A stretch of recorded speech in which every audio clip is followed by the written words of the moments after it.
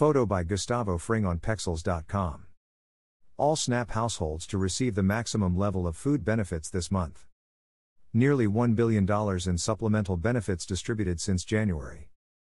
Governor Kathy Hochul today announced that all New Yorkers enrolled in the Supplemental Nutrition Assistance Program will receive the maximum allowable level of food benefits for May.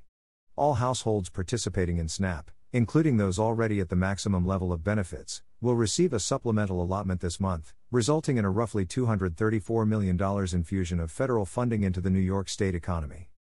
While New York continues to build back stronger than before, there are far too many households struggling with food insecurity, Governor Hochul said.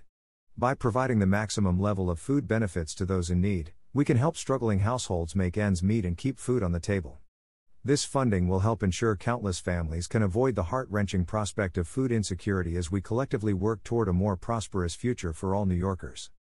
The Emergency Assistance Supplement is provided to all households, including those that ordinarily receive the maximum allowable benefit per month on SNAP, a federally funded program overseen by the State Office of Temporary and Disability Assistance. Those households already near or at the maximum benefit level $835 for a household of 4 will receive a supplemental payment of at least $95. These funds can also be used to purchase baby food and formula. SNAP households in all counties outside of New York City should see these extra benefits post by May 21st. Those SNAP households in the 5-county New York City region should see their benefits post by May 28th.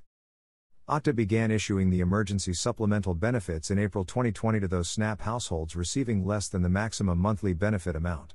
When New York State's emergency declaration expired in June 2021, the agency successfully worked with the federal government to secure the maximum allotment for all SNAP households until the expiration of the federal declaration, which is now expected to be extended into July. New Yorkers continue to rely heavily on SNAP, with more than 1.6 million households throughout the state enrolled in the program in February, a 1% increase over the previous month. More than 2.8 million New Yorkers received benefits in February, the most since June 2021.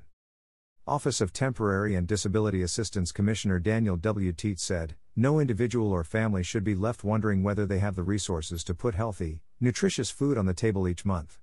The additional food benefits provided throughout the public health crisis have played an integral role in helping to allay this uncertainty, while simultaneously helping local businesses and retailers recover throughout our state. Senator Chuck Schumer said, "No New Yorker should ever have to worry about where their next meal is coming from. That is why I fought for a historic increase to SNAP during the pandemic through the Consolidated Appropriations Act of 2021, and again in the American Rescue Plan. We doubled down to deliver this additional boost in federal funding to help struggling families keep food on the table. SNAP is a lifeline for so many New Yorkers, and I will always fight to deliver the federal resources needed to ensure no New Yorker goes hungry or gets left behind." Representative Adriano Espaillat said, "SNAP is the most effective tool we have to fight back against the hunger epidemic that's plaguing this country and affecting families across our state.